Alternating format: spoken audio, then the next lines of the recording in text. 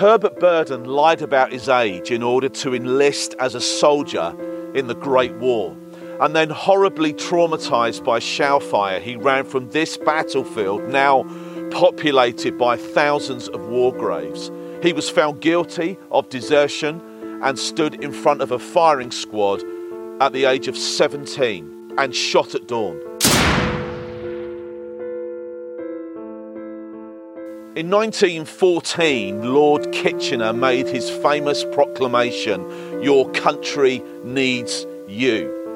No one could have predicted the stampede of 2 million young men who lined up alongside their friends to join the great adventure in France.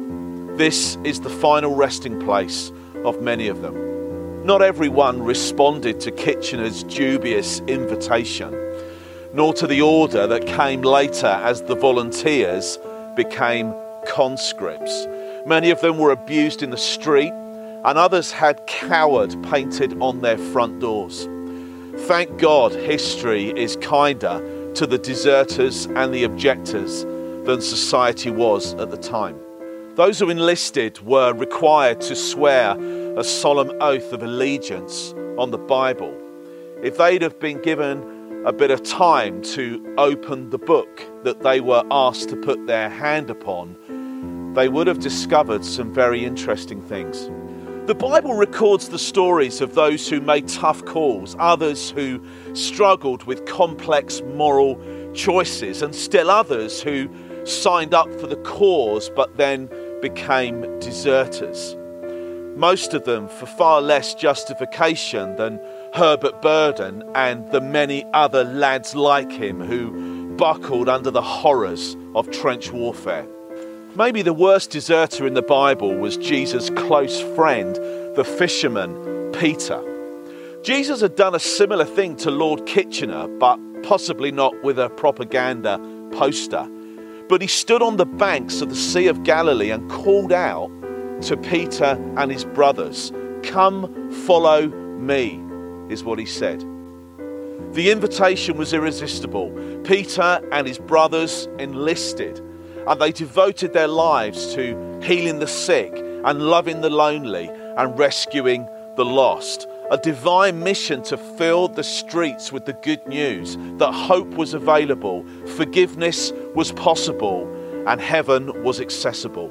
3 years later, Jesus went to the cross to die for the sins of the world and provide a way for us to be restored to a right relationship with the Father.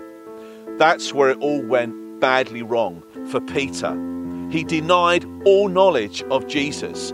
He took the easy route, the soft option, to save his own skin.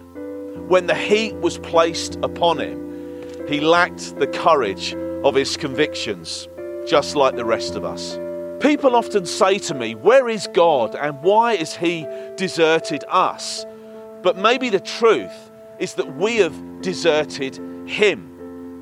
When these men fought and died, most people back home went to church, but things have changed. And when a society rejects its Christian heritage, it doesn't believe in nothing, it believes in anything. So what happened to Peter, the deserter? After Jesus had gone to the cross and rose from the dead, the Bible captures the conversation that he had with that distraught man. He faced him up with what he'd done, he restored him, and he wound back the clock of his life and gave him a brand new start. That's how it works with each one of us. We put our trust in what Jesus made possible when he died on the cross and rose from the dead. We reach out in faith to God and he saves us.